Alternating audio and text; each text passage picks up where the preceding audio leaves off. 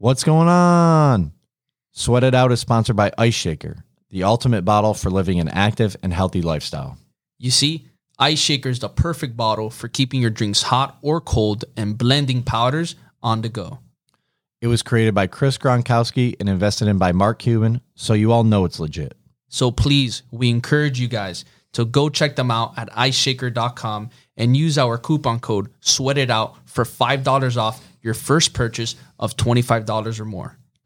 If you guys know us, you know we're not here to push products that aren't going to benefit your life. If we use it, we want you guys to use it because we know it's going to bring a lot of value. And there's no better bottle than Ice Shaker. Another thing, guys, both Josh and I, we live in Miami, and you know that's a very hot city. So it's super important for us to keep our drinks cold at all time. So for those who live in hot cities as well, you know what we're going through. One more time, check them out at iceshaker.com and use coupon code SWEATITOUT for $5 off your first purchase of $25 or more. Boom. If you guys are like us, you know how hard it is to find the perfect pair of workout gear. That's why we want to introduce you to 10,000. 10,000 is a no BS, no gimmick company with no endless scrolling through indistinguishable products. We understand how overwhelming it can be to have to scroll through a mindless amount of products and colorways when you're trying to pick the perfect fit for you. 10,000 has pared back their line to just the essentials, creating a system of gear that's perfectly designed for all the ways you train. Check them out at 10,000.cc and use the code SWEATITOUT for 15% off your order. What is up, guys, and welcome back to the Sweat It Out podcast. Today we have a special guest, and this individual, I've known him for quite a while. Amazing person. He's always growing, always self-developing, and he's a true example of what he preaches. What can I say? This man is a true coach. He's a practitioner. He lives by the model of happiness, the model of releasing, self-healing, and he's a true example of that. He really drives himself to create a big impact in the world by making himself a better version every time to be able to be more selfless for other individuals out there. Please help me welcome the one and only Keyen Lage. It's time to sweat it out with Anthony Mendez and Josh Evans.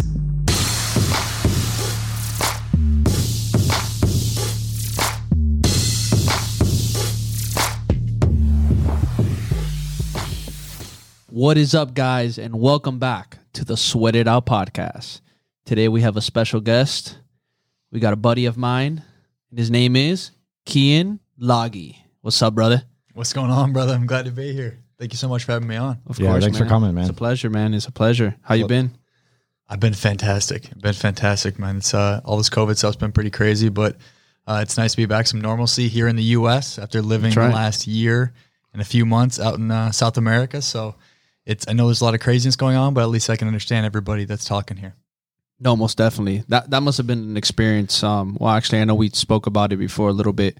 We got on that call and you told me a little bit about, how things were over there and when you were there and when you came back, and telling me all that. So we definitely want to dive into more about that.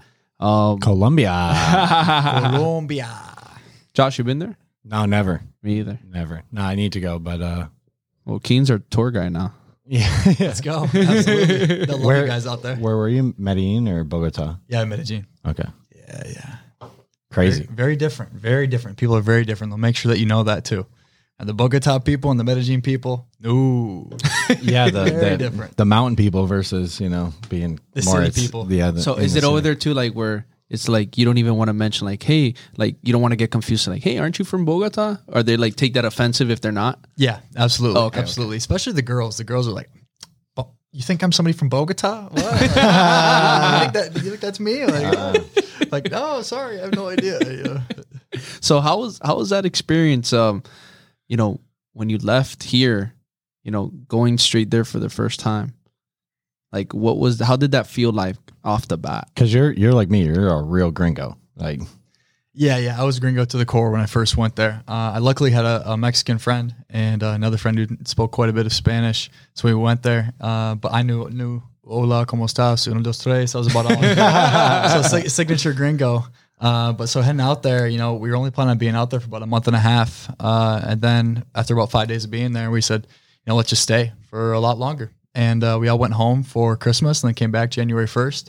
And we decided that's where we were going to be. And I'm like, well, if I'm going to be here, then I got to probably learn the language. So everybody there, as far as the gringos that were already there, so the best way to learn the language is through going on a lot of dates. So my friends and I, we met different women, very beautiful, kind, loving women. And I ended up very kind, right? Very kind.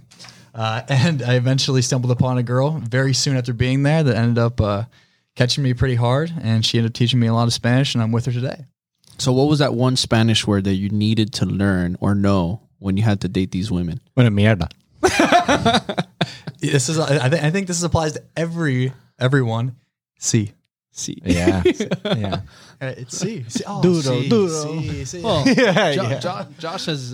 Josh has his experience. Yeah, I got an accelerated lesson through very loud tones. We'll just leave it at that. That's a great way to learn as well. Yeah, it's one way for sure, man. It's one way for sure. Talk about full immersion. I bet. Thrown right into the fire, man. Thrown right. My ex-wife didn't speak a word of English when we met, so. What a great experience, though, man. Just to put yourself in that. Like, so many people are so afraid to be able to do something like that. You have somebody from a completely different culture.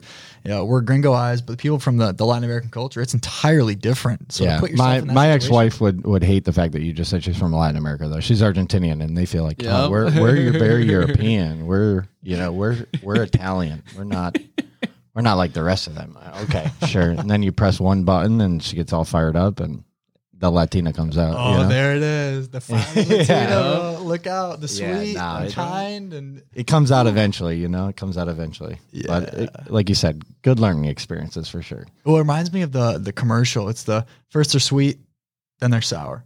Remember, it's like the Sour Patch. Mm-hmm. It's like I don't even know if I got sweet. I think I got tart and sour. Yeah, get the sweet, man. I'm sorry. Yeah, Shout out to who? No, just It's like eating a bag of warheads. By the time you get to the sweet part, you're like, I can't do this anymore. Oh man! But what have you been up to lately, man? Since you've been back, I've just been cocooning, man. I've been just in my own space, really honing in on my craft as far as what I do with people. Spending my time at the beach and spending my time in a lot of solitude within myself, understanding myself greater, so I can give a much better service to the people that I'm facilitating my sessions with.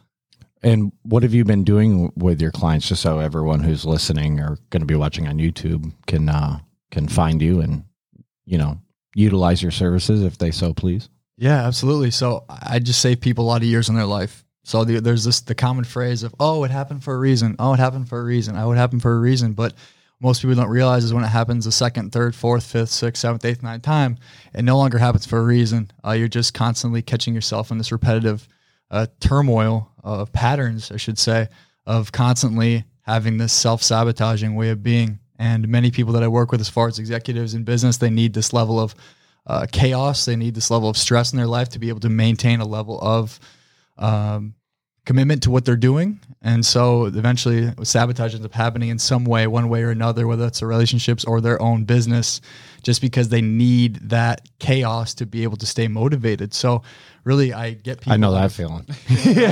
Right, needing that chaos, right? So really I save people a lot of years by helping them remove the energy associated with different self-sabotaging behaviors that are causing them to consistently use, oh, it happened again for a reason. It happened again for a reason. So they can move on from that and actually start to get what they want in their life. That's amazing. And definitely an area that a lot of people, do need help in, and having those services available, from your end, I'm sure you're impacting a lot of lives. People knowing you, Keyen, now that what you just told everybody what you're doing, I definitely want to go a little bit. I want to go not a little bit, but let's take it a little further back. I want to go into kind of how that started molding for you, where you started. I know you played football. And I want to go from there. Like, how did this Keyen develop? How did this Keyen become the Keyen that you are today that's serving so many people on a high level? I would say it wasn't necessarily a level of development, more of an uncovering. And that's where, I've told this story before, but my football story, I had the opportunity to play in the NFL. And I would argue that football was my way. Who dat? Yup.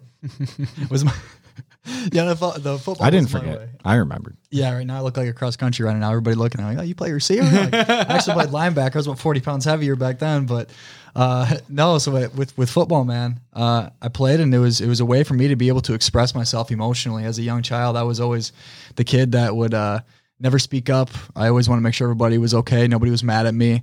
And I wasn't very aggressive. I would self-punish. I was a perfectionist. I always had to do the right thing. And so in a lot of ways, I wasn't able to express myself healthfully when I was upset. I was sad. I was angry because I was afraid to disappoint somebody else. And so football was my outlet. I came home after my first day of practice, and I said to my mom, Mom, I could go and hit people legally without getting in trouble. And she's like, well, did I just raise a serial killer? Or what's but no, it was my way of being able to express myself, and I happened to get really good at it. And so if I could use it, keep in mind I said use it as a way to be able to express myself and be really good at it and get a lot of approval from a lot of people, then it was something that I was going to get on board with. So it really soothed my my ego and my insecurities, getting a lot of praise from a lot of people, which kept me, I think, emotionally afloat. And so when I finally got told the day that in the NFL, when one of my injuries was much worse than I initially thought, that I'd never be able to play again, it was like literally part of the pie just got removed from who I was. And I no longer could rely on that to prevent me from feeling a little bit of pain that I had. And that's really what it was me using that to cope with a lot of emotional pain that I had. So really, that's what happened. I hit a point where I got done playing because I couldn't anymore, and I picked up a book called The Biology of Belief by a guy named Bruce Lipton, and he talked about this thing called heaven on earth. And I was like, what is this? What's this all about? And he talked about unlearning who you're not, so you can then step into this place of actually finding joy, not a promise of one day you can feel joy, but actually being able to experience it here and now. And so that in itself really intrigued me. I'm like, well, I'm going to want to know what this is all about. So I was inspired, and I'm like, all right, well, how do I eventually get in a position to be able to kind of talk about this stuff? Because I know I want to embark on this journey. I'm like, Definitely. I know personal training, so let me start there. And I don't want to cut you off, but I definitely want to go into that moment when you were told your career's over. How was that for you, facing those obstacles, facing those feelings, to the moment you read that book, got inspired and moved into training. But what was that timetable in between? Because I know that could be a hard time for people to deal with. And, us all being humans, we've all experienced different hard times. What was that feeling for you, and how did you deal with that to be able to move forward and continue on? Man, honestly, you might expect it to just be a lot of pain. And yes, it was a lot of pain, but there was actually an element of relief that I experienced as well. Just because I have been such a people pleaser and perfectionist growing up, and I expected so much from myself. And really the feeling of that starts from when I was actually sitting in the cafeteria of Kansas City waiting to get my physical to then eventually tell me I'd never be able to play again. But really, it was an hour before that I had this feeling of, this is it. This is what it's supposed to feel like to accomplish your lifelong dream. Like, really? Like, this is it? And I quickly pushed away those feelings. And then, an hour later, I went and got the results, found that I'd never be able to play again. But really, that moment, I realized, like, whoa, there's something to that. And that's when I came to the realization that nothing that I ever accomplished or did here would give me a level of fulfillment that I was hoping that it would, right? And so with that being said, it makes sense why I felt a little bit of relief once I was never going to be able to play again. After I bawled my eyes out, of course, was because I no longer was putting this expectation on myself to have to perform to feel okay about me. Yeah. Right. So it did hurt because it was the thing that it was my lifelong dream since I was in third grade that I said I was going to do. And I essentially did it. But once, I felt all of that pain from not getting it, I was able to actually kind of see it of like, whoa, I'm actually experiencing a little bit of relief because that pressure is no longer there. So right after I got the news, I went and got a cheeseburger and fries and kind of just sat in it. And I was like, I don't have to count my food. Like, it just feels good. I can just like be and not have to stress about being anywhere or working out or anything. Like, this feels foreign. So would you say that this is something in your life that you can say this happened for me? You know, something that you're like, this was a moment, you know, this is something that happened for me, and there's a reason why it happened. Yeah, certainly. And, you know, there's a reason why it happened. Now, if I would continue to chase and look for validation outside of myself as far as success, then that would not happen for a reason the next time, right? Like I talked about at the beginning. Yeah. So it did serve its purpose as far as happening for a reason by showing me it's like, hey, you can't find your emotional stability from the validation you're getting from other people through this activity. And I think that was really the message that was trying to get across to me. And it was loud and clear. And I heard it, definitely. I mean, I met you, like probably 3.5 years ago, when you first moved down here and started working at Equinox. And by the sounds of, you know, just the first 15 minutes of being in the podcast, you know, it sounds like you're a lot more, you know, grounded and humble, and, you know, are really taking stock in like your emotional thoughts and the way that you go about things. Because, you know, I'm not going to lie, like the first couple interactions we have, I don't think that they were the best on either of our ends. You know, I think that we were pretty both hard-headed people at the time. You know, I know that I taught you in a couple of educational classes, but and you know, like me, at least it seemed from the outside, like, you know, when I started personal training, I thought that I knew everything. I thought that I knew, you know, I thought I was God's gift to earth. And, you know, the first couple of times I was teaching you, you know, I kind of thought the same thing, but I always knew that there was something inside of you that, you know, like me, if you were around the right people, which by the sounds of it, you ended up being around, you know, you could really make a difference, and you could really make a change positively in your life, to be able to, you know, really service others for the betterment of themselves. Right. So, you know, was there a turning point, you know, cause it really does sound like, you know, you're a completely different person than the person that I met 3.5 years ago, you know, and that's like, that's a testament, right? Like we should be getting better. We should be becoming more aware of who we are and the interactions that we have with other people. And I know since then I've taken a lot of stock in myself and really tried to make sure that the interactions I have with other people are similar to the ones that, you know, we're having now. Was there a turning point, you know, when you started personal training where you said like, okay, you know, like me, I got to check my ego at the door and I got to move forward so that I can actually listen and help and make a positive impact in other people's lives? Did you notice a change there? You know, because it really is noticeable now for me. Mm-hmm. Yeah. And it's interesting that you said, you know, did you get around different people, or it sounds like you got around the right people. And to be completely honest with you, you know, I've always been around a lot of people in my life. I've always been, you know, part of the popular kids, or the group of people that was always had the most going for them and all that kind of stuff. And I think that's ultimately what prevented me from maybe fully being able to tap into me and understand me, because I was always surrounded by people. No, regardless of the kind of people they were, I was always surrounded by people. And I've always been a relatively individual type of thinker, but I was always around people. And I know, being a people pleaser by nature, other people's energy can weigh heavily on me. It did a lot more, way more than it does now, but which influences my decision-making process and gets in the way of me being able to understand what I want. So I would say probably the biggest thing with me, especially with going to Colombia, Miami was one step, but then going to Colombia was another, with me being able to just get around me, right? And not have all the other voices around me, regardless of their level of positive influence or negative influence, but just to be able to be in my own influence. And I think that's probably the most powerful part. And I think that's the thing that most people are afraid of, is that level of solitude, because people are so afraid of being alone. And I think that was probably one of my biggest things, was being okay with being just alone.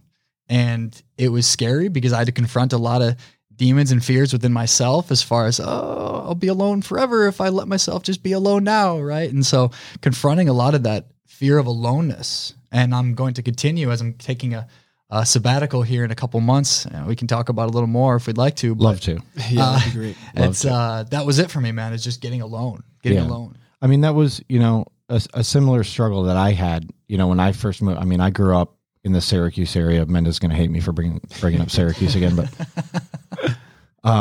I was always surrounded by the same type of people, right? Whether they were yes men or, whether they give me positive advice, it was still collectively the same thought process everyone had, right? So when I moved to Miami, I had the same type of thing, right? Kind of thrown into the fire and being around so many different cultures and so many different mindsets and people that have, really gone out and seen the world compared to what I had seen, and I saw a very similar thing with you, when I first met you and I was, teaching those educational classes for Equinox.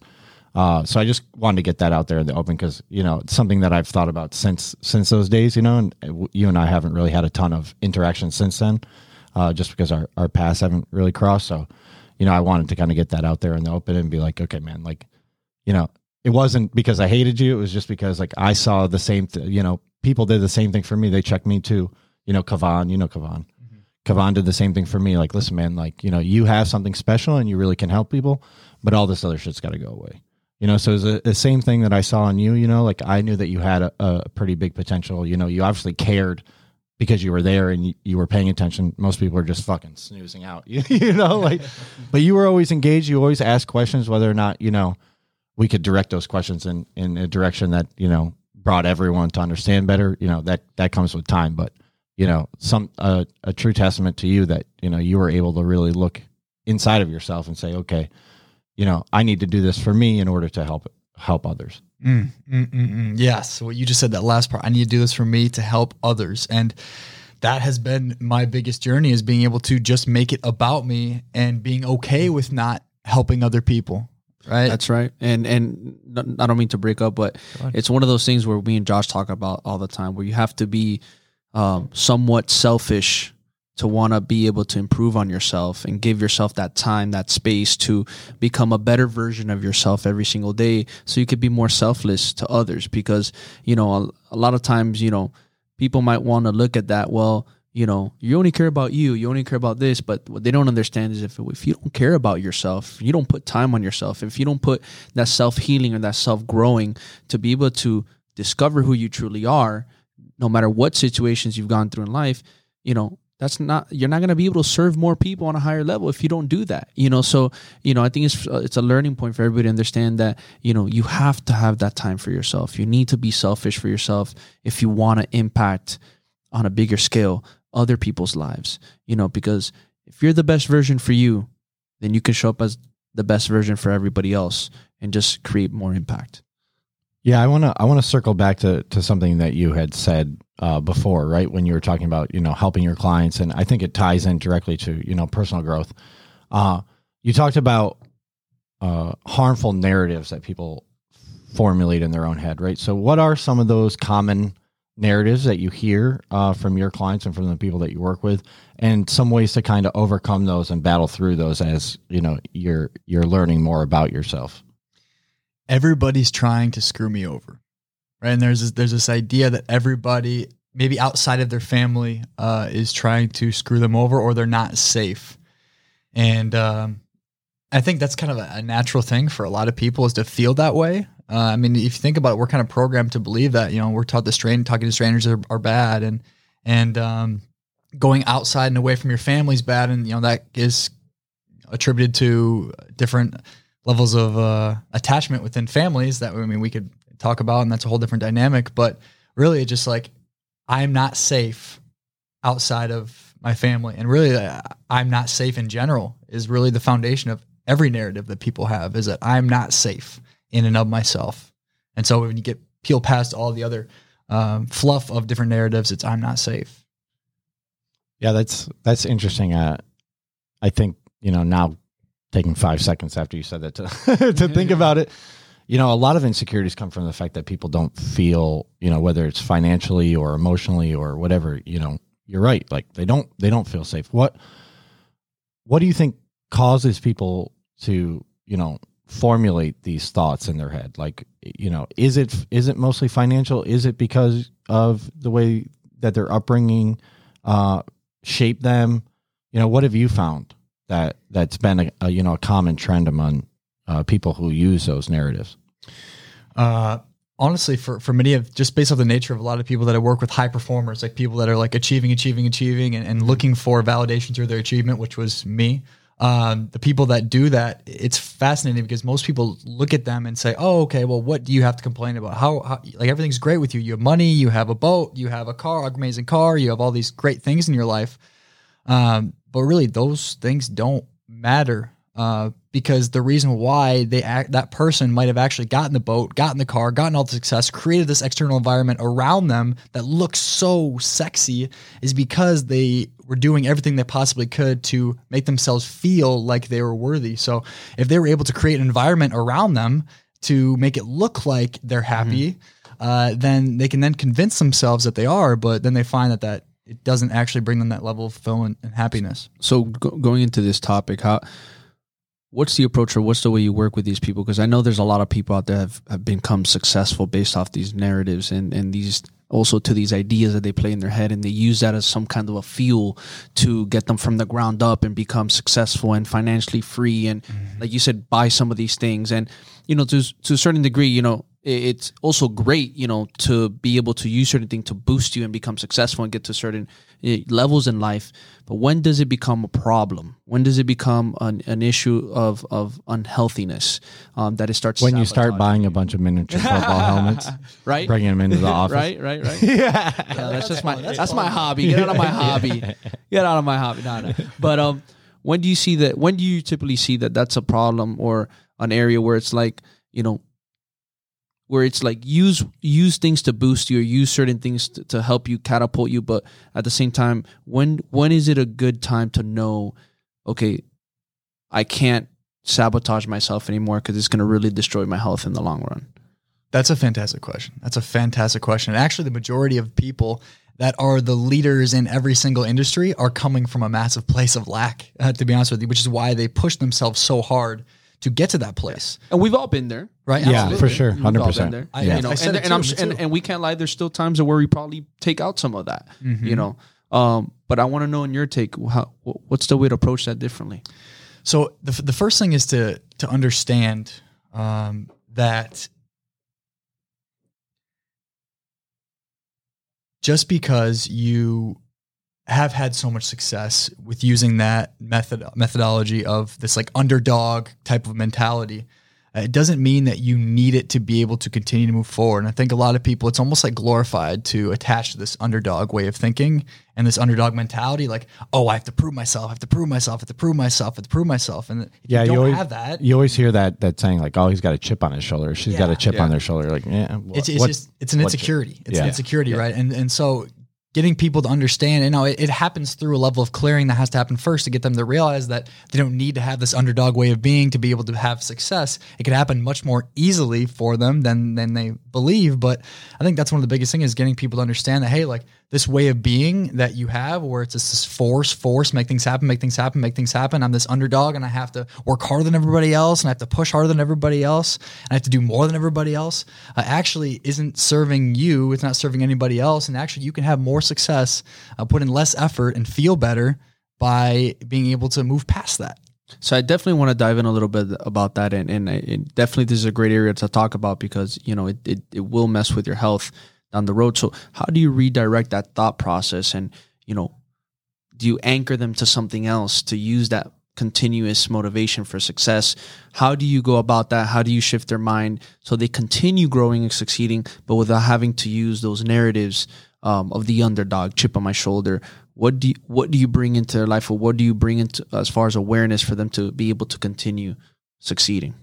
It's a certain level of pain that they have to feel, right? It's the pain that they've been preventing themselves from being able to feel, which is why they've kept themselves so busy in the first place, because they're trying to prevent themselves from feeling a certain level of pain, right? So it's being able to get them in the position to where they can actually feel and experience that pain. And sometimes people, when they have so much success, their idea of them being happy is so wrapped up in that they're not even aware that they're miserable. So sometimes a certain level of failure has to happen, but a lot of the times it's getting people to understand the detriment of what's happening as a byproduct of how they're being, right? With their relationships, with this constant need to have to do more at work, where they have to be in this state of chaos to be able to be motivated. But really that's where the place most people get to when they get to me is like, yo, like I'm sabotaging my relationship with my significant other. My businesses are starting to fail because I just keep going and I can't stop. And now that level of awareness isn't normally that high at that point. They normally just, hey, all these things are fucking up in these different areas of life. You know, why is this happening? But then it's being able to see that and feel the pain associated with that. And that's where, you know, you get these full grown badass men and women, I may add, feeling things that they've never felt before and letting them feel themselves feel that pain that needs to be felt so they can healthfully move on from it. I think so much of, you know, American culture is, you know, tied emotionally and with their occupation, right? Like no matter where you go, if you're in a major city, right? Miami, New York, LA, Chicago, Philly, it's always the same thing, right? It's like first question, who are you? Second question, what do you do? You know? And now with everything going on, you know, this past year with coronavirus and the government shutting down businesses and all that stuff, a lot of people are going through that strain right now, right? Where they don't have that validation of, you know, I'm a lawyer at this firm or I'm a doctor at Jackson Memorial Hospital or wherever, right? So it's so beautiful. Yeah. How do you, or what would you tell, you know, those people who are going through that struggle right now as like an initial thing, just like, hey, like, you know, you're going to get it through it, but in order to do that, you know, you need to be able to separate occupation and personality or individuality, right? Yeah, absolutely. And that's where so many people get a level of security in their lives is through those labels that you talked about, right? And so as long as I'm Keyen, the emotional intelligence coach, as long as I'm Josh, the trainer, as long as I have this, I have a level of certainty in my life. I'm a trainer? Okay. Wait, what? Right? Like as long as we have these labels and He's feel a podcaster okay. now. Podcaster now. Hey, you hear me, Joe Rogan? I'm coming for you. Let's go.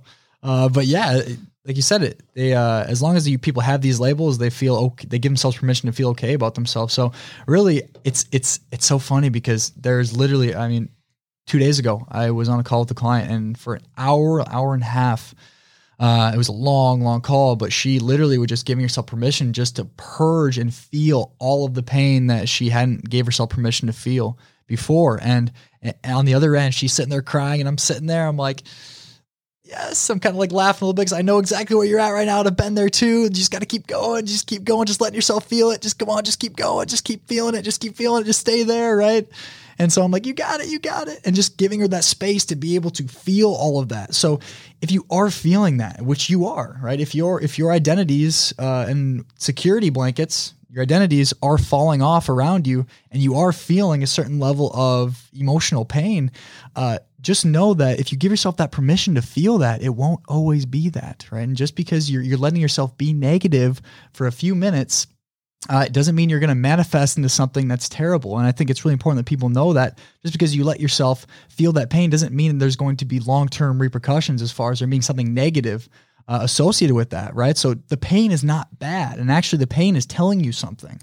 And that's what actually the cool part about this process of being able to release emotion energetically is that you get to a point where when you release so much, eventually those feelings of anxiety and sadness and anger are actually things telling you something that you need to know in that moment, which then becomes something that's really fucking beautiful. Because like, whoa, my body's actually working with me, and it always was working with you, but there's just so much crap in the way preventing you from being able to have that good connection with it that you can't even listen to it right now. But right now, in the meantime, you got to let yourself feel, and there's a lot of feeling that needs to be done as far as release goes through whether that's maybe different plant medicines or different psychotherapy or hypnotherapy, whatever it may be.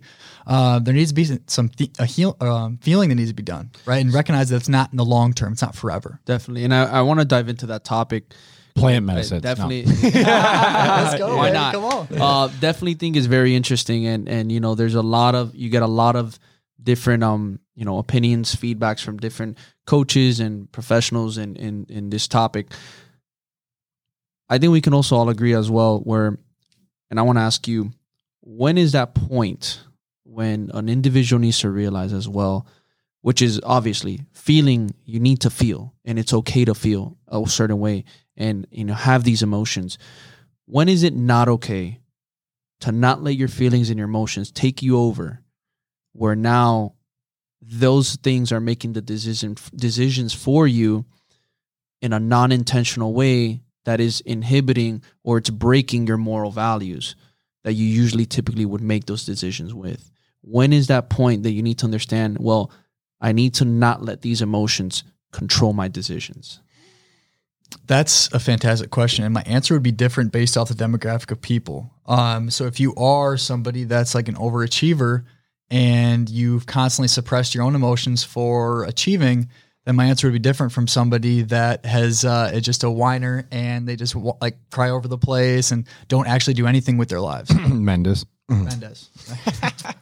I'm getting a lot of hits over here. Football helmets. Yeah. Calling me a whiner It's all over love. here. It's all love. You know. It would definitely depend on that. And if you're somebody that hasn't done anything with your life and you're sitting on the couch and you're saying this person did this to me and this person did that and this and that, it's like, all right, well, you just need to kind of put down your pride for a second. Now, I don't want to say it because it's a lot more difficult than that. If it was that easy, then everybody would do it. Of course. Right? So there's a certain level of healing that has to be facilitated in that individual as well. But for the people that are the high performers, the people that are constantly the entrepreneurs, constantly making things happen and achieving, for those people, I would argue that if you've never given yourself permission to feel a certain level of emotional pain, which many people haven't, you're incapable of making decisions for yourself because the place you're making decisions out of is out of your emotions. You might like to think that they're not, but just because you don't let yourself feel sadness and anger doesn't mean they're not driving you. And actually that's what ends up happening with a lot of people is their anger and their sadness are what actually drive them, even though they're not physically expressed, they drive their decision-making process. So I would argue that if you've never given yourself permission to actually feel a lot of the stuff you need to feel, then you're not even making decisions out of your own consciousness. You're not. You're just a byproduct of your environment. And I know everybody like to think that they have all this free will, but actually if you've never taken the time and opportunity, give yourself the opportunity to feel a certain level of pain because you're always constantly immersed in everything else and not giving yourself the chance to, then you're not even capable of making a decision really for yourself. You're just operating out of your programming. So it's a very difficult question or answer to give because I don't know if there's necessarily a moment when it's like, all right, now I can't do that. But I would say that you have a space that you are able to healthfully facilitate that, whether that's with somebody, a professional that's able to facilitate that with you. And then you go out and you'd be and you're kind to people and nice to people, then you come back and you do some kind of clearing. But if you don't have any kind of source of clearage, you're not even capable of understanding the place you're coming from as far as your motivations with your emotions. Right? So I don't even know if you're capable of knowing, okay, when can I, when can't I, because you're already being driven by your emotions. Right? No matter how much people think they're not, they actually are if you've never done the work to be able to release some of that stored emotion, because we all got it, right? We all got it, unless our parents definitely all goes back to that self-healing and that time for yourself or with somebody, a professional helping you to release all this in a safe and in an environment where it keeps you safe, it keeps whoever's there with you safe as well. Yes. And not going out in the world and then doing that release out on the world. Absolutely. And that's what everybody ends up doing, right? Yeah. Because it either comes out as resentment or you end up just like cutting out everybody in your life, right? So if you don't give yourself permission to feel some of the things you need to feel, then you end up building resentment. And that's majority of people, right? They feel bad because they're building resentment towards their friends and their family. And they're like, I don't know why, right? And they feel bad for that because they're my family and they're my friends. But that's what happens, right? When don't give yourself the space and permission to be able to emotionally release the stored pent up emotion, you start to build resentment. And don't be surprised if you already are feeling resentment towards certain people in your life that you don't really want to feel resentment towards. That's a byproduct of suppression of emotion. I know Josh is itching to talk about plant medicine. Yeah, no, actually I have a personal question. So I used to be, growing up, I wasn't the most popular kid, right? I was kind of like the outsider in the athletic crowd that you were talking about earlier, right? Super emotional kid. I used to cry about everything. Well, if you're under 30 degrees on a constant 32, remember 32 is a freezing 32. point. We went over that today. I was like, there's no way because you've never been in weather under 70 degrees. 30. He's like, no, bro, I lived there. Yeah, 32. Syracuse, one of the 32 coldest. Fahrenheit. South Dakota, Syracuse, we get cold out there. Yeah, for sure.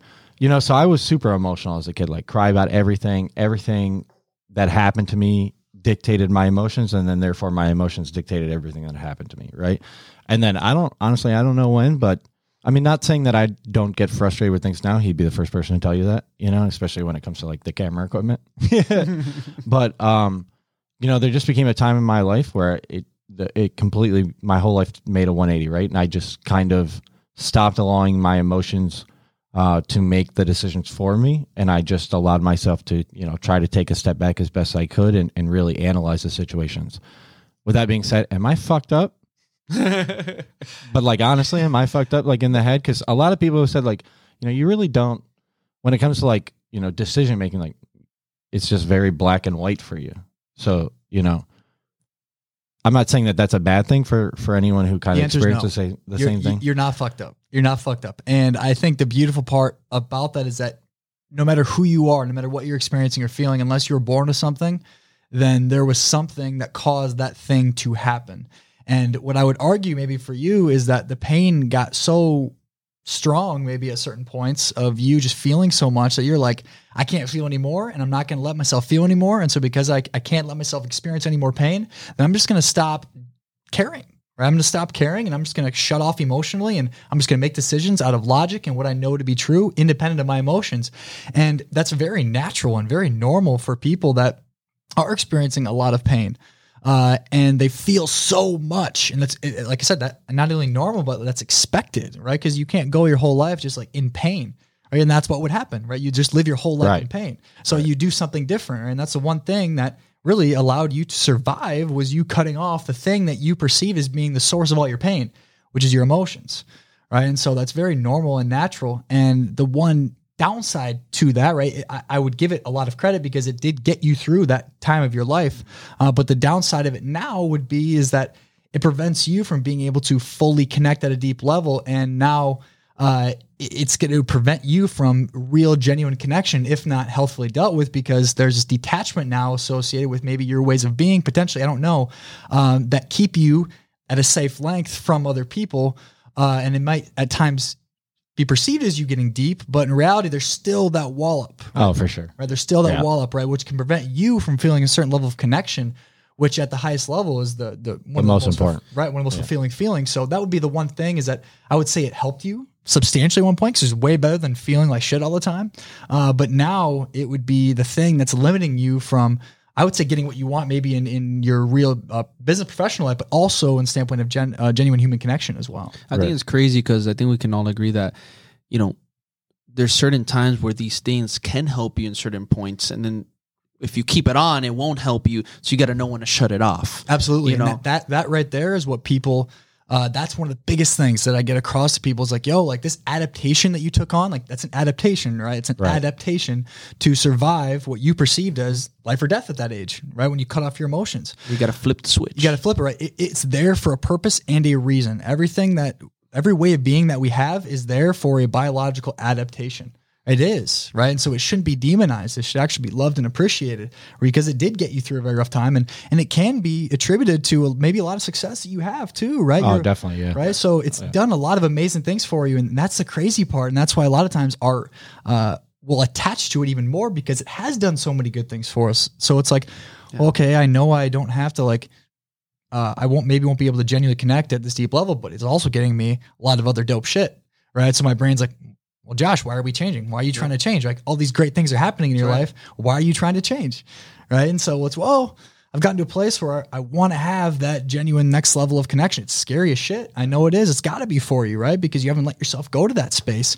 But if that's what you want, then that's what would be the next step for you is being able to healthfully regain the connection with your emotions and helping you to then understand once you purge a lot of the pain that you need to purge, that your emotions are actually the thing that have a healthy relationship with will get you everything you want in life because, and it's cool because I'm getting a level of coaching right now where I'm learning what different things are in my body that happen and what they mean to me. And so then you can actually start to develop this dope, relationship with your body where it's like, whoa, like I feel this when this happens. Whoa, I don't even have to mentally figure it out because this just tells me this is right.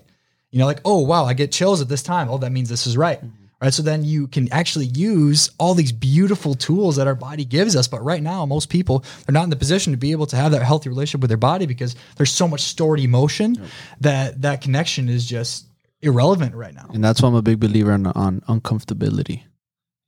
And it doesn't matter the situations you're in, everybody's different, but, putting yourself in certain uncomfortable situations that actually might help you are going to be that key answer. So, exploring uncomfortability can really change your life. Yeah. I mean, at times I feel like I throw myself into too many situations where I feel uncomfortable though. You know, like as a test to myself, like, can you handle, you know, the pressure, or can you handle, you know, being in a group of people that are going to throw animosity towards What's you? the normal result? 50-50, you know, either like tell myself like, I got to get the fuck out of here. Like, you know, it's either too much and I realize it at the time. Is it a bad thing? No, I didn't say it's a bad thing. I wouldn't say it's a bad thing. You know, I mean, to me, like all these situations, I try not to gauge them as like good or bad, just like they are what they are.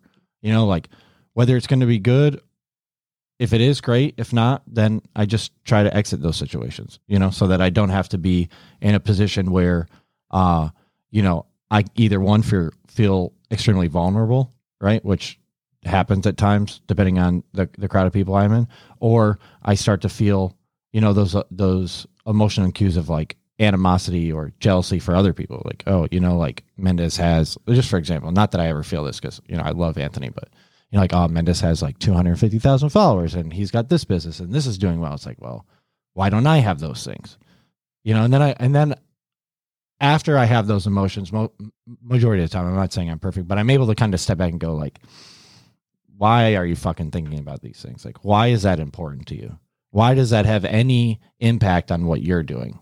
You know, and again, I'm just using you as an example because I'm looking at you. Beautiful face. Thank you. Finally, I got a compliment. You know, a big one, you know, like, why can't I grow a beard like Mendez has? You know, like, I really want that beard. I got these little you know, stuff like that. So, but a majority of the time, you know, I'm able to take that step back and be able to reanalyze that situation and go, okay, you know, I don't need to be having these thoughts, or they're not maybe going to benefit my life in any way. They're just going to hold me back, like you were saying, you know. And on the flip side, if I'm in a situation where, you know, people are either one, kissing my ass, I get annoyed by that very easily. You know, I'm just like, you don't need to do this. Like, I'm a normal human being, just like you are, you know, just like you are. I mean, we've had this interaction, you know, it's like, I respect you, you know, but I also had to tell you how I felt, you know, and at the same time, give you praise for, you know, making the change that I was hoping that you would make in your life, you know. Sometimes I look for that in people, like to give me that praise and give me that gratification that, you know, okay, you made something of yourself. You came from a small town and you did, you know, you got out and you did stuff. And then I, you know, when I'm in my hometown, I'm like, I don't care about that, you know, but it has always been this major driving factor in my life. Like, you have to prove all those people that said that you were going to be nothing wrong, you know? And now that I'm getting older, you know, I'm almost 30. I'm like, okay, none of that really matters. You know, those people were shaped through their own experiences and the way that they were taught, you know, their morals, their values. And, you know, at the time that I was, you know, experiencing all that stuff, young, you know, kids are terrible. Kids are like the worst people. When it comes, you know, they don't give a shit. If they feel something that they need to tell you something, regardless of if it's going to harm you or make you feel good, like, they're going to say it, you know? So I chalk up a lot of it to that, you know, and I don't hold any animosity towards anyone I grew up with and, you know, that may have treated me poorly. I'm happy for them and where they are in life, and as I expect them to be happy with where I am in life. But, you know, it does really kind of shape who you become. And I've been trying over time, especially the past couple of years, having conversations with people like you who do have a lot more experience in the emotional intelligence that go into your thought process. And I have been able to learn a lot about myself, and you know, like anyone, there's always a ton of growing pains and room to grow. So, you know, I kind of just wanted to ask you that question and see what your thoughts were. Yeah. Then the most wild part about what it is that you said about having that kind of chip on your shoulder, like proving people wrong kind of thing, you're actually end up making decisions out of a place of, will this prove somebody wrong, or will this show them that I'm capable or worthy of this? And you begin to make decisions not out of really what you want. And I would argue that when you were younger, you weren't even in a position to be able to know what it is that you want. Facts. Right. So you make these decisions out of trying to gain a certain level really of approval, right? To show them that, hey, and they see that you achieve. So it's a kind of a level of approval that you're getting, but you make decisions not out of a lens of what you want, but out of a lens of doing that. And when you do that, when you're constantly making decisions out of a place of trying to prove to somebody or show to somebody that you're worthy or that they're going to give you some form of affection or attention, then there begins to be this disconnect with the self. And I would say the self as your higher you. And so you're making decisions independent of what you as your higher self wants because you don't even really know you as your higher self. So there begins to be this process that happens of getting out of alignment with yourself, where you're doing things over here and your belief system, what you really want underneath all this other crap is over here. And so this disconnect, this lack of alignment actually creates mental chaos. And I would argue that's what happens with the majority of people that have a ton of anxiety or depressed, is that they're living in this state of being completely out of alignment because a lot of the times they're living a life not for them, but to gain the approval of somebody, a parent, of friends or family, whatever it may be. So then there's that disconnect gets stronger and stronger and stronger. And then people wonder, well, I'm having success. I'm having the thing. I get everything. I have everything that I want. But really, like, you're not even capable of having what you want because you don't even know who you are. So what do you say, like, during that time for Josh, trying to prove people wrong, but it helped him succeed and help him get out of some other terrible things? Would you agree that he needed to go through that so he can catapult himself into a different stage of his life? And then maybe from there, not use that anymore as that fuel. But would you say it was also important for him to have had something to push him out of a certain stage or to gain some kind of success? Or would you say he should have still approached it a different way? Well, hold on. I know it can get tricky. I'll kind of tell you what I was, just the thoughts that came to my head, and then I know you're going to have some good stuff for us. So, just for me, it was like, as Keyen said earlier, it was a way for me to, block out all of that trauma, right? All of the negative things that I was experiencing or that I allowed myself to really. You didn't have the choice. Right. Yeah. Don't say allow. You didn't have the choice. Okay. Okay. Very important. Yeah. So, these traumatic experiences that I was feeling, right? I didn't know of a way to really manage that.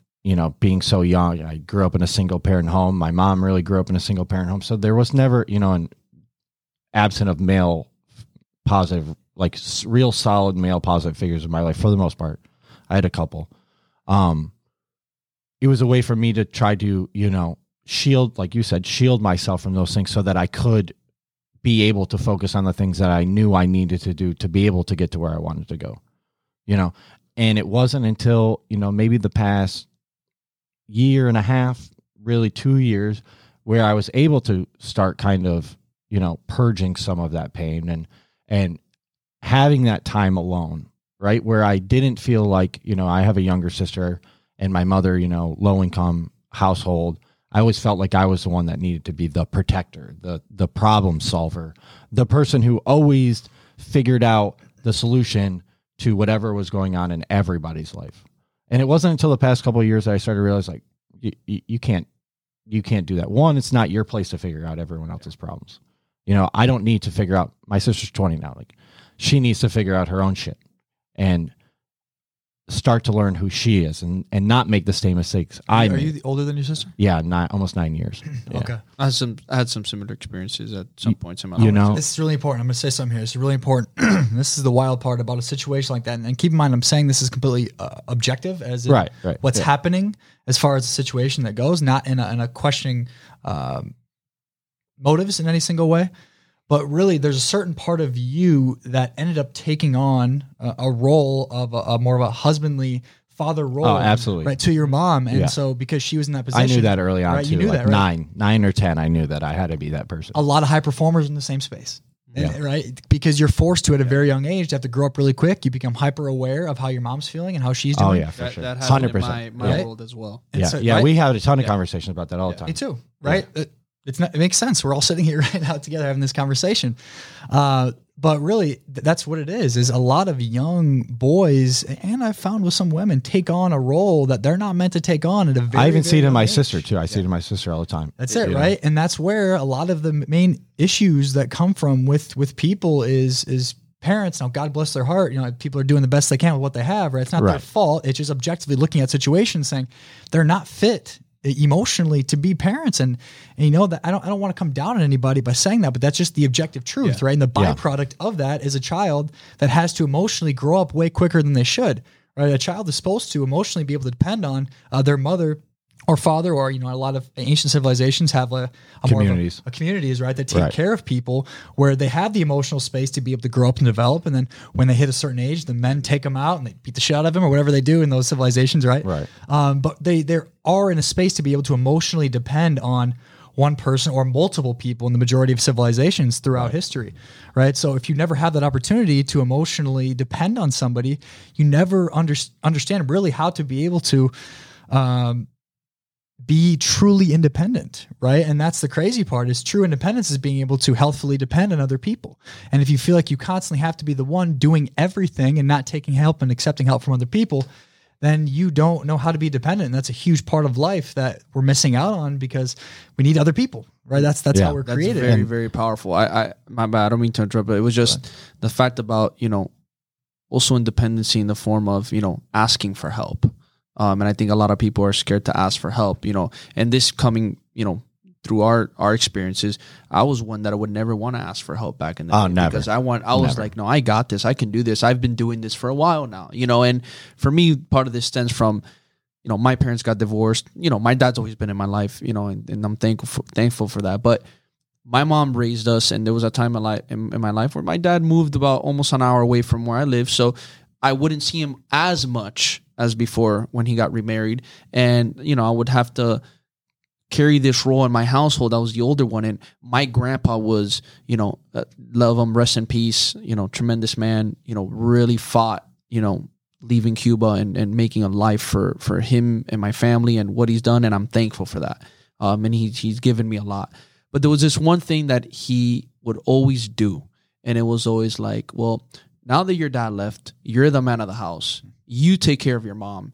You take care of your brother. It's your job. It's your positioning now to, if they need money or they need this or they need that. And it was like always that, you know, that's your role now. And it was like, well, you didn't even give me the option to pick one. You know what I mean? And I remember, thank God, you know, my aunt, you know, my mom's sister, you know, she would always talk to me, and her husband, my uncle, he's always been a life coach, and he would sometimes definitely help in a lot of these situations, and my aunt as well. And, you know, I remember there was arguments, you know, back and forth between my mom, my aunt, my grandparents, you know, because my aunt would tell them, hey, you know, Anthony needs to live his life. He needs to go explore and do these things. And I remember it wasn't until I left to New York that really I started experiencing some of that openness out of that bubble. And let me tell you, my grandpa was upset. You know, and they were like, you're leaving your mom here by herself. And, Miami people don't leave. You know, Miami people never leave. Imagine they don't breaking your a lot of family. Latin American culture. Yeah. I mean, it's the same thing. It's the same thing where I'm from too. You're going to leave her out in the dust, and she has no man and all this stuff. And, you know, my aunt was, you know, and she would tell me, and it's true, you know, well, that's not his role. His role is not to be the man of the house. You know, he's not her husband. He's not the dad. He's Anthony, who's trying to build his own life at a young age and doing honestly, a damn good job. I appreciate that. And honestly, I have to say thank God for having that part of that guidance. No, nothing against my I love my mom. She's amazing. My grandparents, all that, and appreciate that. But those things really, really helped me to get through certain situations. So I definitely relate on that end. And it could be, you know, exhausting at times, you know, because then it leads you to, you know, thinking that, hey, heck, I don't need guilt help and from shame. anybody. Guilt and shame. And I would never want to go to anybody, because actually I would feel bad asking for help, you know, until I realized that, you know, you got to just ask and you will receive, you know, and that's one of the most powerful things till today that, you know, sometimes me and Josh talk about. You just got to go ask. And look, that person came on the podcast. You got to go ask. That person helped me out with this. You got to go ask. You know, I was able to get this. Just simply asking. Well, it's that fear of acceptance, right? Like, if I ask and they say no, like, am I less of a person? You know, am I less of an entrepreneur or less of a coach if someone who I'm seeking help from tells me nah? Absolutely. And I think where that comes from too is super powerful, because, you know, when you do take on that role of being that husband essentially in your family, you become hypersensitive at a very young age, hypersensitive past the point of you don't even know your own emotions, because you're so overconsumed with the emotions of your mother, or, you know, for you said your sister as well, but being that for your whole family. And so it's past the point of a certain level of healthy understanding. So you don't know, you lose track of your emotions and the other people's because you're so hyper in tune to theirs. And I also want to say that, like, you literally, as a young child, you assume that your life, you living or dying, is built off your ability to be able to emotionally cater to the people around you. Because at that age, like, if your mom can't take care of you, you're fucked. Right. That's it. You're screwed. Right. And so that's why you become hypersensitive to that, because, if our moms are not in a healthy emotional state, then they can't take care of us. Right. So it's literally a life or death understanding of us at that young age, which is why we take on that ability to be able to hyper understand our mom's emotions, and completely not even develop the understanding of what our emotions are or how we're feeling. Now, I will tell you something real quick. I don't regret having gone through those times. Oh, no, I never. don't regret Never. experiencing those things, because at the same time, I feel that's what has helped me shape me. And at the same time, I think the regret comes in if you don't allow yourself to grow, or you don't allow yourself to learn or tackle on new things and be in certain uncomfortable positions. And like you said, have your time to yourself to be able to release and purge. So Can I say something with that, Anthony? definitely. I think one of the most beautiful parts of that, and this is the process I go through with every single person I work with, and even myself, is, of course, right? Like, of course you are the way you are, and of course you did the things that you did at that age. You didn't have a choice. You did not have a choice to take on those adaptations. You didn't, right? So to have any kind of guilt or any kind of like negative feelings towards it at yourself, like, you had no choice. And I think that's one of the toughest things for very forward-thinking people, as far as entrepreneurs, business owners, high performers, is that we take this radical accountability of our lives. And before you can take full radical accountability for yourself, you have to be able to accept the fact that you can't take radical accountability for something that you didn't choose. And at the age of 2, or even in your mother's womb, you're not capable of taking on that level of accountability. You can't, right? I know today's day and age, everything as far as like being radically accountable is such a big deal. And it is, but for the already radically accountable, it's very important for them to say and realize, hey, I didn't have a choice in this matter. Right? I am the way I am, and I experienced some of the things I'm experiencing, not because it was my choice, but because it was an adaptation. I had no choice. I had to. So let yourself be a fucking victim, right? You have to give yourself that permission to, because you didn't. Right. And so that's where some of the most radically accountable people, they never let themselves be a victim because they don't want to be seen as a victim. Right. And of course, so you're always the one that had it all together. You had to have it all together. Right. So when you give yourself that permission to say, of course, and sit in that and feel that, and like give yourself some of that acceptance and love in that moment, and say, I didn't have a choice in the matter. Of course I am the way I am. Of course I took on these ways of being. It's a very, very, very essential first, maybe not first, but beginning step in the process of healing, is being able to come to terms with that you had no choice. Some of the biggest aha moments, I've had in learning those things, like learning to be able to forgive myself, or learning to be able to forgive others, or even be able to, silence some of the outside, restrictions I was putting on the way I was thinking and the way I was acting, right, based on how other people felt, right? Some of the biggest ways I was able to get past that, and we kind of teased it earlier, was through plant medicine, right?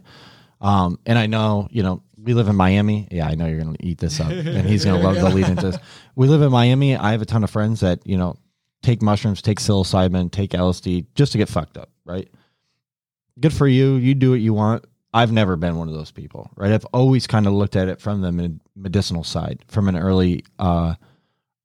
early stage in my life, right? I read a couple of Terrence McKenna's books, and one in college and one in grad school. Thank you, Joe Rogan. And, that's really when it started to change for me. And, every time I kind of feel like there's too much background noise distracting me, I'll dip into some psilocybin, and without a blink of an eye, all of that background noise decreases, goes away completely. And I'm able to really dive deeper into who I am as a person and what my actions really say about me, and what the other people I hang around say about me, or what their actions will dictate my actions towards, right? And whether those are really going to lead me to where I want to go in life, or if they're going to be hindering those things. So I'd like to, get into this conversation with you and get your thoughts on, plant medicine and the different varieties in which you utilize plant medicine to help others really see what's meaningful in life for them and what's not. Yeah, and I'm sure we could have probably another episode. podcast. Yeah. Well, you're always welcome back, Right. man. Yeah, and I think that would be a fantastic conversation. Maybe we should take some psilocybin. And Yeah, then. right. Ooh, that would be Oh shit! that'd be a great time, man. But no, it's funny that you asked that, because the first experience I ever had with you want to say most people would call it an ego death, essentially. There was a moment that I had on the beach here in Miami when I did take the psilocybin mushrooms, and that was the moment I realized that almost everything that I did up to that point was for the approval of other people. And I came to this realization that I didn't even know who I was. And It's a scary thing. it was insane. I just sat there and I'm like, I was with a friend and I'm like, I don't even really know who I am. I've made almost all the decisions in my life for the acceptance and approval from other people.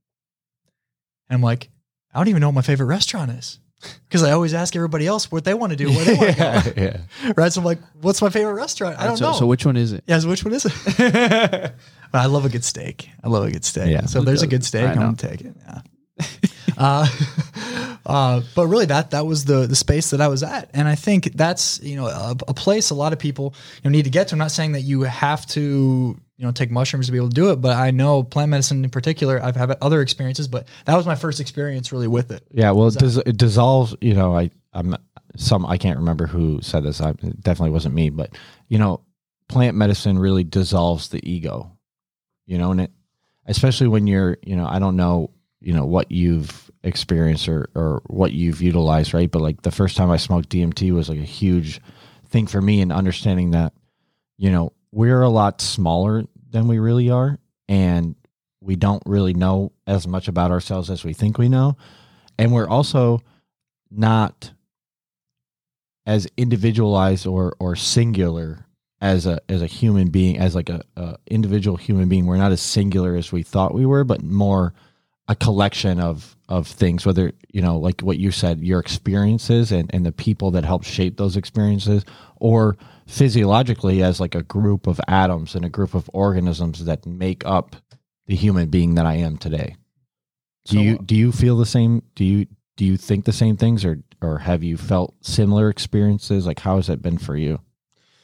Yeah, absolutely. And I think, many people that experiment with the different plant medicines, whether it be DMT, ayahuasca, there's other different forms, or the psilocybin mushrooms, that they do get that oneness feeling, right? Because you finally are separate from what many people call the ego. And I'm personally not a fan of the full on death of the ego, but I think it allows you to actually separate. It has an importance, right? We talked about that. We've talked about that. But it allows you to separate and not identify with it anymore, right? So it no longer is it's not you. the driving factor. Exactly, right? So especially you're able to create the separation. that inflated ego. You speaking from experience? Maybe. Absolutely. No, I mean, you've been around me for sure. You've been around inflated ego. Definitely. We've all have that, and we still do. Yeah. We still do. But that's the beautiful thing about ego, and I talk about it even when I coach my clients, is that you still need to understand that you need some ego to be able to get you through certain things, to be able to help you with certain things. But even the belief in yourself, right? But even the belief in yourself. Part of the belief is human. It's just being human. Right? And there's nothing wrong with having ego. It's just when it becomes, and it takes you over, and now it's this inflated ego. Well, the ego becomes the individual, right? It becomes you. It goes back to your emotion. When you start letting it consume you and having you do decisions that you don't intentionally want to do, I guess everything has to do with that balance of not letting it fully consume you to the point where you're not in control anymore. Absolutely. And what, for most people, they are driven by what many people would call the ego. And until there is that healthy separation between you and the ego, you don't even know who you are, because you're just operating out of ego, which ego is your learned behavior as far as your upbringing. That's really what it is. It's all the different masks. I say mask. I say what I do is a level of unmasking. It's all the masks that you put on to make yourself believe that you're not this big ball of joy and divinity that we're taught that we're not. So I'm not. Right? Fuck, I'm screwed. But at the core, right? So all these things that teach Right. us that we're not worthy. Really, that's what ego is. It's separate from us. But then at the same time, like you said, Anthony, there is a healthy relationship that you can have with it. And that's part of being human, right? It's not not about completely dissolving your ego, because that would mean that I'm on a different plane and field, right? And I'm here for a reason. I want to experience ego. I want to experience the spices of life and what it is to be human, right? I'm not here to fully transcend yet. I'll be dead. And that's why I think it's funny. But with all this conversation, what I'm starting to see is the word balance. With everything we're talking about, and just, having a healthy balance, and, the certain spectrums of these different topics that we talked about. And, you start to seeing it's not about, really right or wrong, but it's about also to, like, the moment you're in, what you're going through, where this can help you, where it cannot help you, and knowing when to flip on and off these switches to be able to be happy, successful, healthy.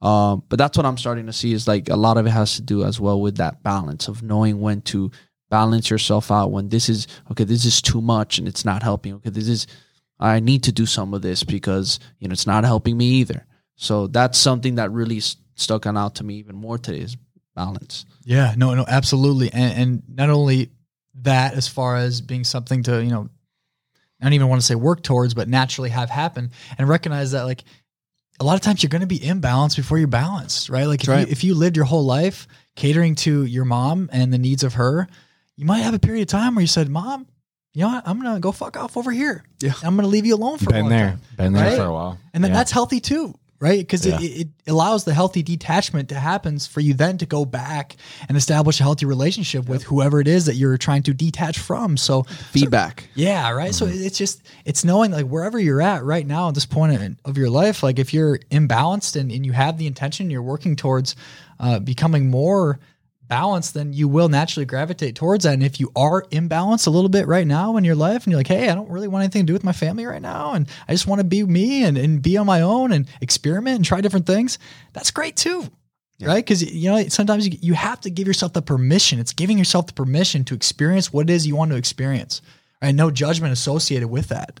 I love that you brought that up about, being able to experience and allowing yourself to experience, and bringing it back to the whole plant medicine aspect. I know you guys probably know a lot more than I do in the plant medicine area, but I have had my fair share of tries of things, and I've had my experiences. But one thing that stuck out to me the most, and one thing that I feel, you guys correct me if I'm wrong or whatever your guys' opinion is, but what I feel is, when you go into doing these things, and you go into things. You're going Sounds to try, so dirty, right? yeah. I know how you like it. Yeah. But when you're trying new things, you're experimenting. I feel too that people hear this, right? People hear us talk, and then they'll be like, "Well, now I have to go do this. Now I have to try that." Now, for me, I believe that you need to also allow yourself to try it when it's the right time for you to try it. In the sense of, if you're not in the right place with yourself to do something and just forcing it because you feel like somebody else is telling you, or because, you feel that, oh, well, he said it's good for you, but you don't feel truly right about it, I feel that that's where you might have a bad experience with it. Where for me, I'll give you my experience. When I had, ayahuasca, I don't want to say push back on it, but it was just, I felt like it wasn't my ready moment. Like, I felt like, and it wasn't until then. Did you go in? In? Oh yeah, I went in. Okay. And it wasn't really when I got signs. I got signs when I would just hear it, but nobody was telling me, no, you have to do it. It was just like, they would talk about ayahuasca and I would hear about it, and and it was more signs of, like, I felt like it was coming closer to me. And then I felt accepting of it to want to try it. And I felt like I had a great experience. But then I hear other times when people are like kind of forced into it. They feel like they're forced into it. Well, I'm going to do it because so-and-so tells me I have to do it. Or because, it's not because I really want to do it, but they're saying it's going to help me discover all this stuff. And then they have a bad experience. I'm not saying that happens for everybody, but I'm saying that for me, I just feel when you're going into these things, you want to lead into, like you do anything, you want to lead into it with intention. You want to lead into it with a mind frame of wanting to do it, not feeling forced or not feeling because you're having pressure from other individuals or other things around you to have to do it. Well, I think, and you mentioned like unpeeling these masks, right? I think at times when people, utilize plant medicine like ayahuasca in a time when they're not in that mental state that they, are really ready for the answers, they use it as a mask. Like, oh, well, I took psilocybin, or I smoked DMT, or I drank ayahuasca, and, nothing changed. Nothing changed. Like, well, all you did was put another mask on. All you did was hide behind the fact that you drank ayahuasca or that you smoked DMT as like, okay, well, I did it. And, it answered the fact that things aren't as wrong as I thought they were. It's like, well, maybe you weren't looking in the right places. Maybe you weren't open to be able to hear the answers that you needed to hear, so at least in my own experience, like I try to use that as, for lack of a better term, like a last ditch effort. Like if I can't come to any solution, to solve the feelings or the problems that I'm having in my life, then I'll go to that as like, okay, I need to really, like I said before, get rid of all that white noise, right? Get rid of all of those distractions that I may be subconsciously allowing to affect me, not even consciously, whether it be, family or finances or whatever. Allow all that white noise to dampen, and then I can, prepare myself for the questions that I need answered. And then I actually have to go through the most difficult part of like asking those questions, and being accepting of whatever the answer is. Because most of the time I don't like it. I don't necessarily want to accept the responses that, the plant medicine is helping me or guiding me to get to, But at the end of the day, if I want to improve, I know that, I need to head down this path, or I need to at least explore it in a much deeper sense. Yeah. I mean, I love what you said. Not like almost like a last ditch effort type of thing. Not necessarily that it has to be that, but many people listening to this might not have ever done anything with, as far as maybe like excessive breath work or meditation and those kinds of things. And those are also extremely beneficial. Yeah, like right. I used So the Wim Hof method a ton, and that anytime I have anxiety, first thing I go to now is my breath. Yeah, definitely. And it alleviates a lot of the stress. And I think too, it's another important thing for people to understand is also aligning yourself and discovering different tools that you can use, and understanding too that not every tool is for you. Just because a tool works for somebody doesn't mean it's going to work for you. And that goes with all areas of life: business, relationship, fitness, health, and being accepting that just because that tool worked for him or her doesn't mean it's going to work for you, and finding out those tools that work for you and using that to better help yourself. Absolutely. They're all tools. At the end of the day, they're all tools. And I was going to say is that if you haven't even taken the time to really experiment with like breath work and meditation and stuff, I don't know if Good plant start. medicine is the great route for you. If you feel extremely pulled to it, then okay, like Anthony said, like there's that pull, right? There's this natural progression that's like, okay, people are kind of talking about this it. Energy, like this sense, like this. And you feel and you feel pulled good to it. about it too. It doesn't feel bad. Yes. It's a positive thing, and it's like for me it felt as like I was allowing it in, not it was forcing its way in. When and the words that I would hear from it, the conversations that I would come up was more educate. It was just more about people talking about it. Maybe I heard something educating about it, but I wouldn't hear like, you have to do this. You have to go try it. Or why haven't you tried this? It was more words of like, it was more like, okay, ayahuasca can do this for you, or ayahuasca, has these healings, or ayahuasca has this. And it was just more positive things I would just hear about it. It was just more, education behind it that then I would say drew me closer to it, and then I would just hear it in a different way in my head from other people saying it that didn't felt forceful. And the more I would hear it like that, the more I felt like I would receive it in a positive way that allowed me to then draw myself closer to trying it and being open to it. So important. So important. And I know on top of that, Anthony, I think one of the biggest things as well is not letting the tool be the end goal. That's right. And I living in Colombia, being so close to ayahuasca, you see a lot of people that are like, oh, I'm doing ayahuasca every weekend. It's like, bro, you've done ayahuasca 30 times in the last year. Like, bro, like I think you probably got enough insight. Now it's time to go take some action on Yes. Yeah. Yes. Right? Yes. So, I love that. so a lot of even meditation though, bro, like people do meditation, people do breath work and they'll use these tools as the end thing. It's like, bro, like you trying to have this blank mind while you're meditating. Yes, the goal is to be without mind, but you can't force yourself to be in a meditative state. You have to do the internal work to be able to get to the place to where you're naturally able to embody what you achieve in meditation. So meditation can be fantastic for short-term relief to get you into a good headspace. But ultimately, if you don't do the internal purging of the emotion, now I don't want it to be like this big, scary thing, but it is kind of scary in the moment. But like if you don't give yourself permission to go to that space to do that and use the tools as something to help you get rid of some of that learned behavior, those masks that store pent up emotion, then it's going to be very, very healthy if you allow them to be the tools, not the end all be all. Right. So the goal isn't to be a monk living in the forest. Unless you want to be. Then badass. Then you can, right? Then badass. Don't just follow because it's a trend. Yeah, do it as a tool. Try it, like you said, like Anthony said. Just try things, and there's so many different tools and ways of healing that you can use, and find out what feels best to you, and check yourself too, as far as if you do have an addictive personality by nature. Just be like, yo, like maybe I need to check myself and see if I'm gravitating too much to one thing, where I'm doing it too often, where I'm depending on it to be able to get different answers. If I'm depending on plant medicine to get answers, then you might want to separate yourself from it a little bit, but really don't let the tool be the end goal. Love it, dude. We've talked a lot about we've really talked a cool lot. shit. Before we wrap this up, you had me hooked at the beginning, and talking about being actionable. You had mentioned that you're going on a sabbatical, right? So why don't you kind of enlighten us and tell us a little bit about what you are ready to expect in all that? Yeah, I completely forgot about that. So I didn't. I definitely didn't. I was hooked. I was like, all right, I'm intrigued. I can't wait to ask that question. Thank you for bringing that up. Of course.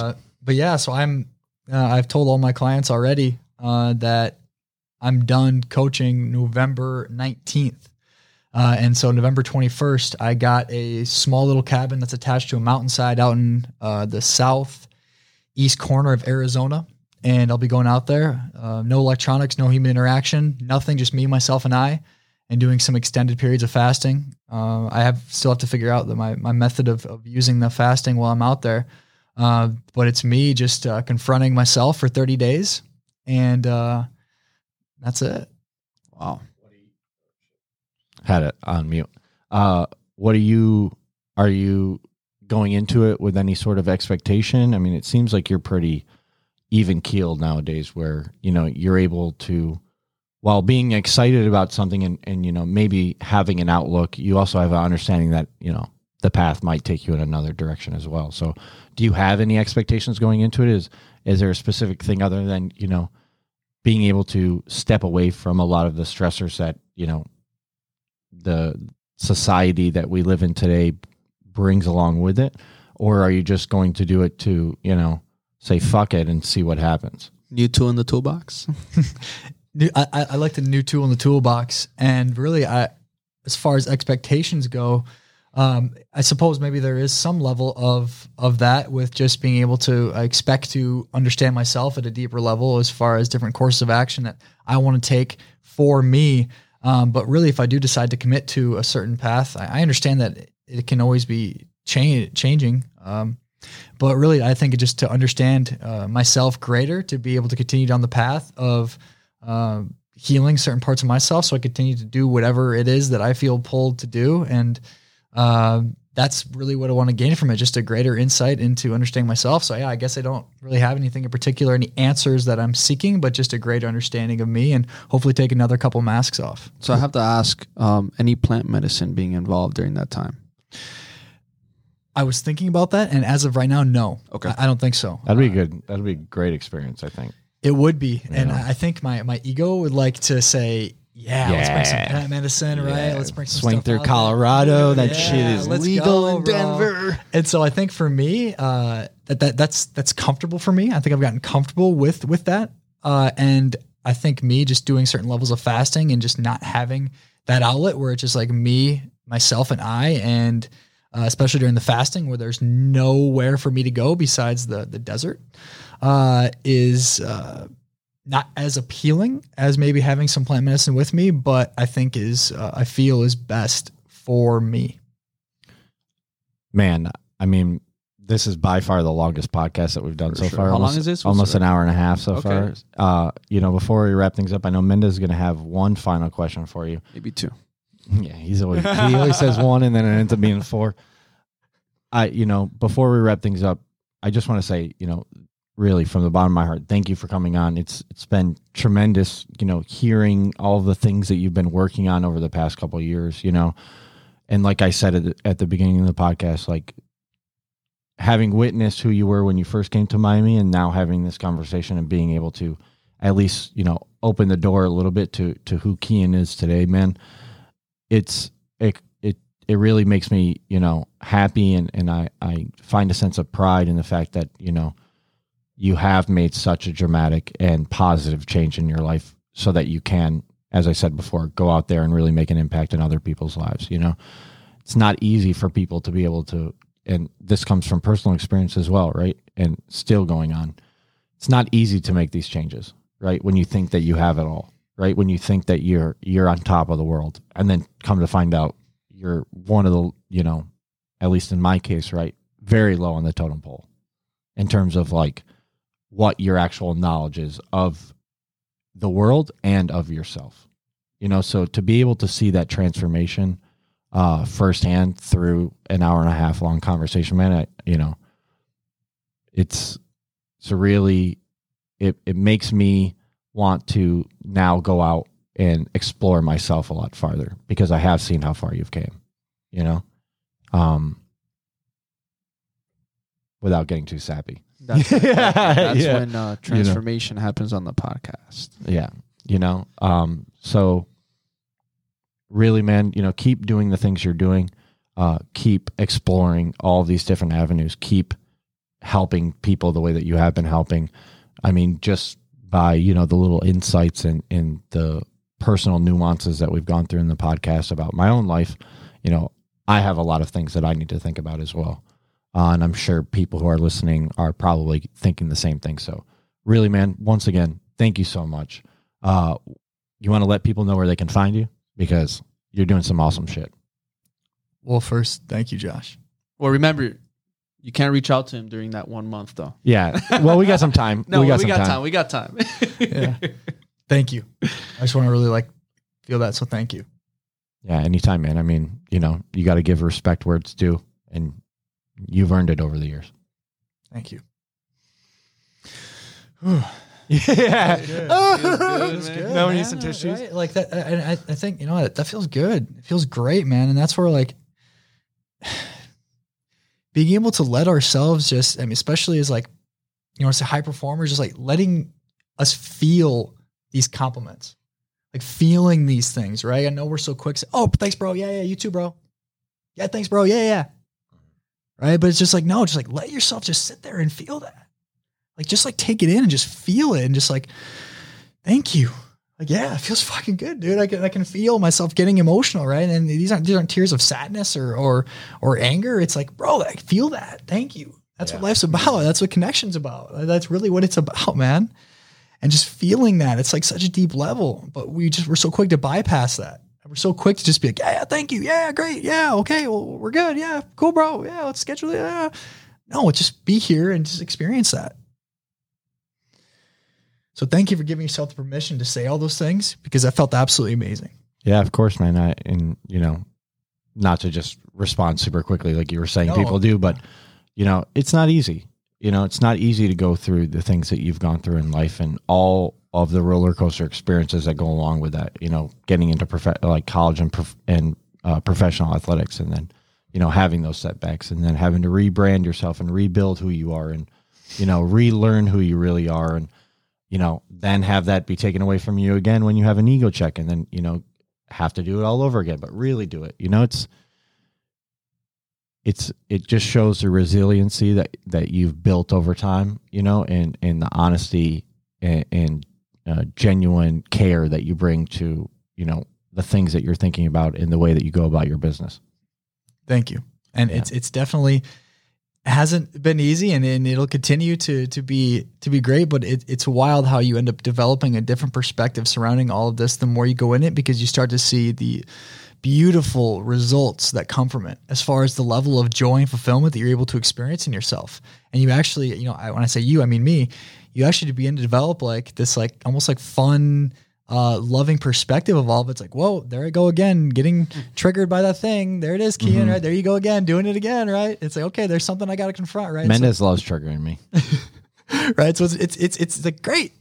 Because then I can use that trigger as something I can work through, right? So not using them as something like, oh, fuck, I'm insecure again. Like, oh my gosh, like how could I get mad or get sad or be insecure right there? It's like, there it is. Whoa, there's another thing that I can confront and I can work through, and I'm going to be way better off after I do. Right. Yeah. So it's developing that like almost like love for it, right? Not that you're seeking pain, kind of masochism stuff, but like that you find a healthy relationship with your triggers and insecurities. Something I had to, say just, I know since I know we're wrapping things up, and I want to just let you know, since the moment I met you, and I know that was right shortly after Equinox that you left, we've had many deep conversations, those moments that we've met at the park a few times and we've hung out and, we've been in the car driving and talking, and, from when you came, and helped me, when I asked you if I needed help, and I appreciate that. And I'll never forget that, to help me move all those boxes and all that stuff. Got to use those muscles for something, man. Yeah, right. See, I asked and I got, and he came. And it's funny because since the moment we met, all these conversations, and that's something strongly I can always say, that every time we speak or every time we're in some kind of presence together and we have these conversations, I always feel that I come out at a level. I don't want to say it's not, oh my God, I'm at a higher level. It's more I feel like I come out as a better leveled person. I feel like we always come out of it learning something new. It's always a different experience. It's always a way to self-release, to put certain things out on the table, where we talked about, issues and, things we're going through and experiences. And even remember that time when you called me from Colombia and you were telling me, your experience with your girlfriend, and then after when you guys broke up, and then all that. And I feel like I'm always learning from you. And then I always feel like, when we have these conversations, it's like everything else blocks off. So I definitely want to thank you for that. And like Josh was saying, it's even from when I met you, I know Josh met you before, but even from when I met you, it's totally obvious that you just better yourself and you just become this higher level of yourself every single time that I go and talk to you again. Well, thank you. And man, like it's fantastic. And you talked about like this level of presence, right? Just like everything else just kind of like leaves and it's blocked out and we're just here. And that's really what life's about, is getting to that space, right? And that's what you could say, maybe like pure enlightenment or whatever it is. Overrated if you ask me. But being able to be in the space where we're able to do that as a group, facilitate that, and just like time stops and everything else aside stops. That's why this has been the longest podcast. Right? Yeah, we're just here. And then we could keep going for a long time. I know that for a fact. Yeah, it's beautiful. So thank you for sharing the space and allowing me to come here and of course anytime, and you're facilitating the space. You're always definitely welcome. Want to have you back, especially after that experience that you're gonna have. Yeah, I would love to hear about the sabbatical 1 when you month come on back. your own. We definitely want to. Yeah, want to hear about that'd that. be fun. I want to hear about it. I don't know. I'm screwed, bro. I'm waiting for it. But yeah, absolutely. And Josh, to answer your question too about where people can find me, I'm not terribly active on Instagram, but my Instagram is Keyen.Lage. I'm sure you guys will put the spelling in the show notes. Yeah. You have a or website? Facebook. Oh yeah, I got a website too, KeyenLage.com. Facebook, Keyen Lage. If you are pulled and you feel inside of you to want to reach out, like I'll absolutely 100% respond. I'll not respond to somebody that is inspired to reach out to me. I know the kind of I don't say the kind of balls that it takes, but like the nerve that it takes to do that and to push yourself to go to the uncomfortable space of reaching out to somebody when you might not be feeling that great about yourself, or if you are feeling great about yourself, you just want to say something else. That's great too. All right, so don't hesitate. Appreciate you, man. Boom. Really appreciate you. You have a final question you want to ask? Got two. I always like to ask these. Yeah. In Colombia, What's the craziest and wildest shit you saw out there? This will be on YouTube too, so you can say whatever you want. Craziest and wildest shit you saw in Colombia. Craziest, wildest shit I saw in Colombia. Everything in Colombia. Everything in Colombia. Name a thing. yeah, everything. What was the most eye-opening experience you had there? God, I know, like, I want to say something wild and crazy, but like the eye-opening is probably the biggest part to me, is that, like, how I know a lot of people look at like the Pablo days and people are like, oh yeah, the cocaine and all that. And they think Colombia is like, yeah, cocaine. Everybody in Colombia does cocaine. It's just wild, crazy place. But the biggest eye opener for me was that, like, how much pain came from that. And like, I don't want to like dwell on that and sit in that, but like the first night I met my girlfriend, her and I were talking about it, and she was just telling me how much pain the city as a whole of Medellin went through during all of that. I know a lot of people see it as like this crazy wild time, but just like how much pain was there associated with the drug trade and how many lives were sacrificed. And God, it was just an insane eye-opening experience, you know, me being from South Dakota, not really being involved in much of that. And then, you know, my girlfriend being from the neighborhood next to where Pablo Escobar was from, seeing her inside scoop on like, you know, the death that she saw and like all that crazy stuff, you know, and it's just like we got to get them your client's book. The thing people, the stuff that people see there is like unreal. Like it's unreal, and people have to grow up really quick there. And, you know, I'm so fortunate and thankful to have the upbringing that I did in the space that I did. And just to hear that other perspective was just fascinating and blew my mind, right? Of what it's like to not really even have any sort of childhood at all, because you couldn't go outside past the time of 6 o'clock because you could worry about getting shot, right? Like I couldn't imagine being a part of something like that. So I think that was probably the most eye-opening thing, was like the detriment that came as a byproduct of the drug trade with Pablo. That was wild. Last question. In one sentence, what's the biggest piece of advice you want to leave to everybody today about anything? Just give yourself permission to be. Like, just give yourself permission to be. And in a world where your purpose, your passion, your goals are such a big deal, like, what if we all just gave ourselves the opportunity just to be and operate out of a place of inspired action and didn't judge ourselves based off of us not being somewhere that we want to be, and just give ourselves permission just to be. And I think that's one of the biggest examples that I want to be for the world, is that I don't really have like a lot of massive expectations of myself as far as some of this coaching stuff. It's like, I'm just going to keep following what feels good to me. Like I signed as a model with a modeling agency a few months ago, which is something that's like way out of my comfort zone, but I'm like, yeah, this is cool. Like I want to dive into that. And if some cool stuff comes from it, like, let's do it, you know? But just like, we don't have to have a destination. You don't have to have this like huge, massive goal. Like it is okay to be okay with where you are, and to be okay with just feeling good, and in the way of like operating out of inspired action, and living in that space, you know. And I have an idea of what's going to happen with, you know, me in the future, but like, I'm just giving myself permission just to be, and don't have a whole lot of expectations of myself to have to do something to propel myself into this space.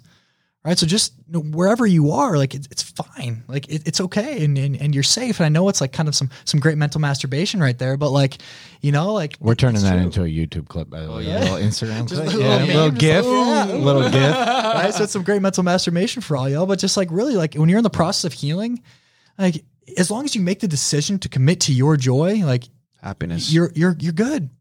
Like you're good. If you never make that commitment to your joy, then you're not. But wherever you're at, as long as you made that commitment to you and your joy, then like just give yourself permission to be okay.